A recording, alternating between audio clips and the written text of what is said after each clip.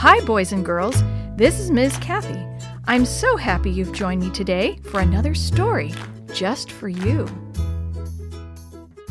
Have you ever wanted to go rafting down a river? Or go on a camping trip in a forest where wild animals live? Maybe even bears? In this book, the Shoebox Kids go on a camping and rafting trip that turns out to be more exciting than anyone thought.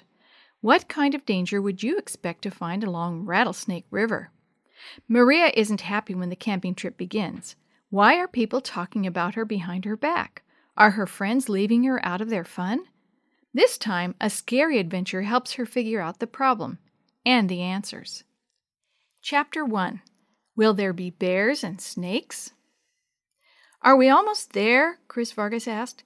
Stop it, Chris's sister Maria said. You've asked that 4 times already. Mr. Shue smiled into the rearview mirror and guided the van around another steep turn. Rocky Reach Campground is only about another half hour from here, he said.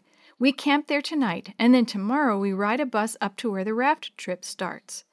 The Shoebox Kids were on their way to the mountains for a 3-day river raft trip. 5 minutes later, Chris said, How much longer now? Maria opened her mouth to complain, but Mrs. Shue held up a hand to stop her. Are you okay, Chris? She asked. Are you getting carsick? I'm okay. I don't get carsick.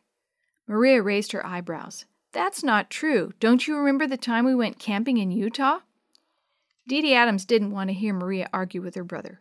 Will we see bears? She asked. Naw, Chris said. His eyes began to twinkle. No bears. Nothing bigger than an alligator. In the mountains? Alligators live in swamps. Don't they?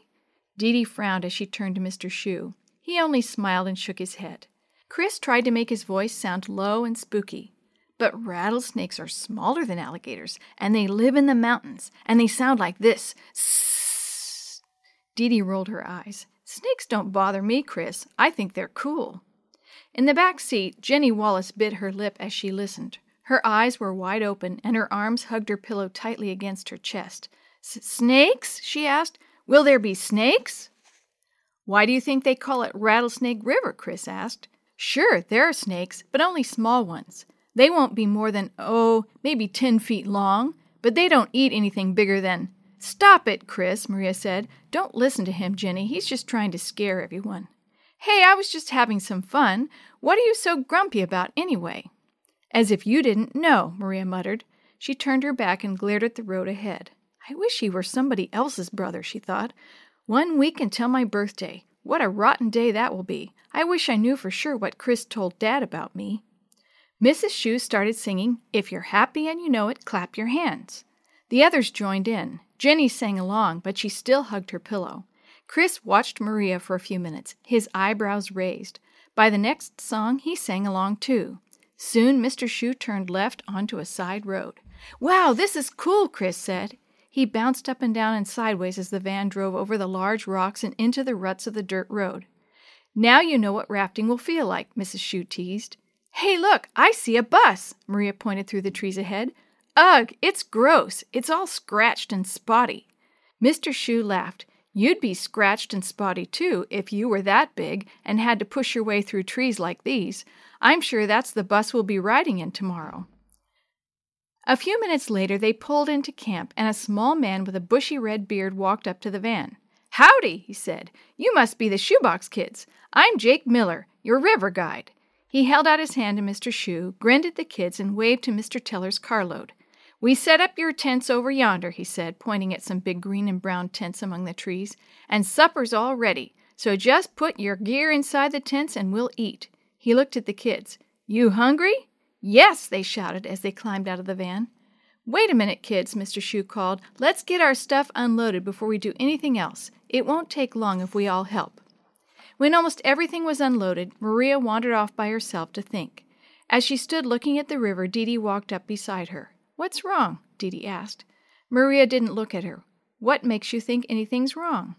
Well, you've been acting upset the whole trip. I was just worried. I'm not upset, Maria said. You sound pretty upset right now, so what's wrong? I said nothing is wrong. Sorry, I just wanted to help, Dee Dee muttered as she walked away. Maria stood still and watched Dee Dee go. A tear slid down her cheek. "So how come you're called the Shoebox Kids?" Jake asked while everyone sat around the campfire eating bowls of potato soup. "You don't look small enough to live in a shoebox, so where'd you get the name?" "It's not hard to explain," Mr. Shoe said with a grin. He glanced at his wife. "You see, these kids all go to the same Sabbath school class at our church, and my wife is their teacher." Jake still looked puzzled. "Yeah?" he said. While Jake was trying to figure out why they were called the Shoebox Kids, Maria spotted Chris sending a note around to the other kids. "I'm sorry," Mrs. Shoe said, smiling. "I guess we never introduced ourselves properly. You see, my name is—" "Mrs. Shoe!" Chris and Willie yelled, holding their sides and howling with laughter. "Well, I'll be a monkey's uncle," Jake began to laugh with them. Half an hour later, when the Shoebox Kids were headed to their tents, Maria noticed a piece of paper lying on the ground. She picked it up. It was part of a note that Chris had written, and she knew she wasn't supposed to have seen it.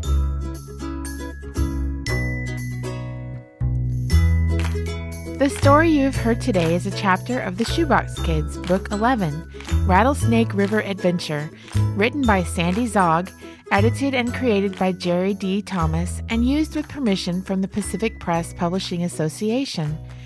If you're interested in any other books published by the Seventh-day Adventist Church, please visit AdventistBookCenter.com or call 1-800-765-6955.